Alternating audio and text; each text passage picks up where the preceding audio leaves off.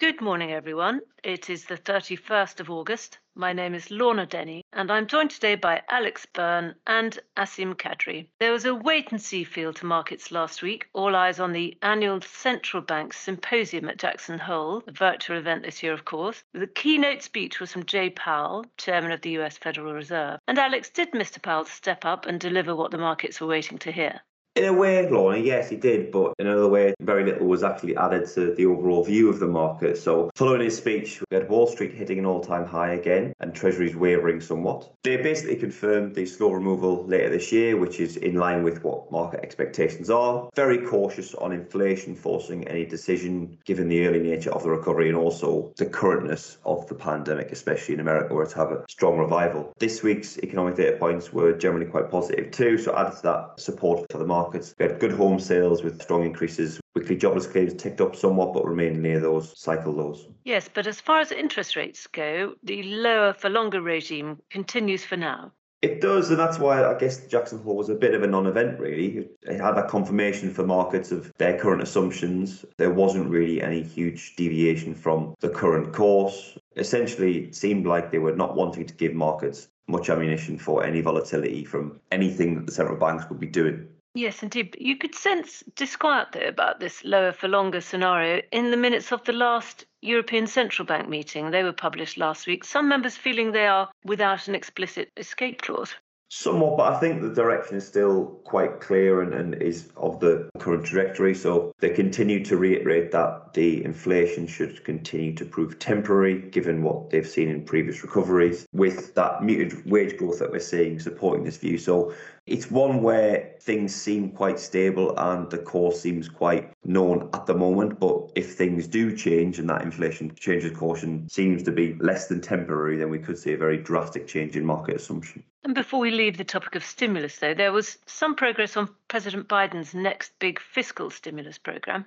We did. So the House Democrats passed the budget resolution for the much larger $3.5 trillion infrastructure bill. So remember, this isn't like the one that's been previously passed, which was more of a kind of classical infrastructure bill. This one is much more focused on what you kind of coin as human infrastructure. So elements around education, a lot of things around social care and some welfare elements, much more on zero carbon and EV incentive and infrastructure for electric and low carbon initiatives. It was a very close bill, but it passed. The manner in which they're trying to pass this is very slightly different to what they've done with the infrastructure bill. So this is a non-partisan manner. So it's not trying to do this with the Republicans. It's trying to appeal to the centrists within the Democratic Party and basically pass this through its own support, really. The Republicans, I don't think, will ever be on board with the size of it, but also they don't like the amount of debt increase they believe will add to the overall account of the US, increasing in business taxes basically to pay for a lot of these elements. And they keep citing this potential additive nature to inflation that this would have.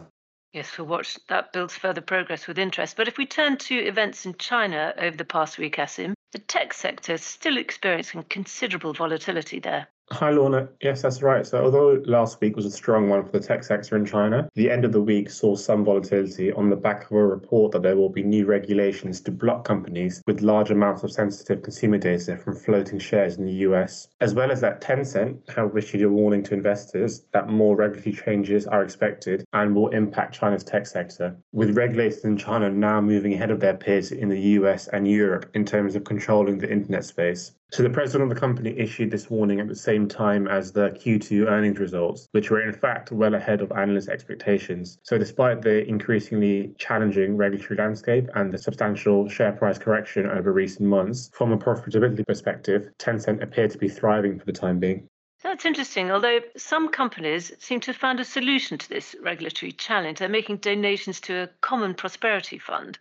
Yeah, so last week saw news that Pinduoduo, one of the largest e-commerce groups in China, would donate $1.5 billion in future earnings to charity via contributions to the agricultural sector. And this is an example of the latest Chinese tech group announcing that they are increasing their charitable activities. As a couple of weeks ago, we saw Tencent, who we've just spoken about, announce it would set aside 50 billion renminbi for a common prosperity program. So these announcements are in the wake of recent calls from President Xi that the largest companies and richest individuals in China should increasingly seek to address social inequality and also foster common prosperity rather than just think about their own interests. For the time being, the market seemed to take these actions pretty positively. So Pinduoduo shares rose by more than 20% last week, although I would caveat that by saying it still remains to be seen whether these declarations are in fact intended to deflect regulators' attention amid the recent crackdown.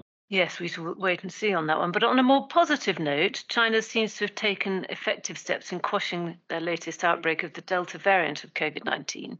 Yep, that's right. So last week, local cases in China fell to 0. So they appear to have dealt with the recent outbreak of the Delta variant, as you mentioned. Measures over the last month, therefore, have been effective, although they were fairly extreme. They included repeated mass testing of entire cities, quarantine playing a larger role than before, and also some regions introducing sweeping curbs, such as barring entry for people from high-risk areas or asking them to cut short their holidays. But these measures resulted in the Delta variant outbreak being crushed within just over a month. So roughly the same time it took to quell previous outbreaks. If you compare this to countries in the Western world who have never succeeded in containment despite repeated lockdowns and also faster vaccination programs, clearly it shows how effective China's policies have been in terms of dealing with COVID domestically. Although clearly this containment at all costs approach has weighed on economic activity over July and is expected to do so over August as well. So clearly it comes with some drawbacks as well. Yes, we'll get more data on that. But if we focus on the week ahead now, it's the first week of September, so we can expect final PMI data. Any thoughts there, Alex? Yeah, a lot of PMI data this week. Europe, we continue to see the same theme as we have done for a good few months now. Continuing strong manufacturing recovery in services expected. In China, somewhat of a slowdown in the PMI numbers in the non-manufacturing side. So it adds to some of those concerns on the China slowdown story. But just given what Asim has said, along with other data points that we've had through from China, there's probably less concerns on that than there would have been a fortnight or so ago. On the US, slightly slower on the manufacturing side, so down from those very high highs that we saw. But given this increase in the Delta spread that we're seeing currently, there is the potential for a slowdown even from that level that we're seeing coming in this week. And of course, we have the non-farm payrolls data on Friday. We had a really strong figure for July. Is that likely to be repeated in August, do you think?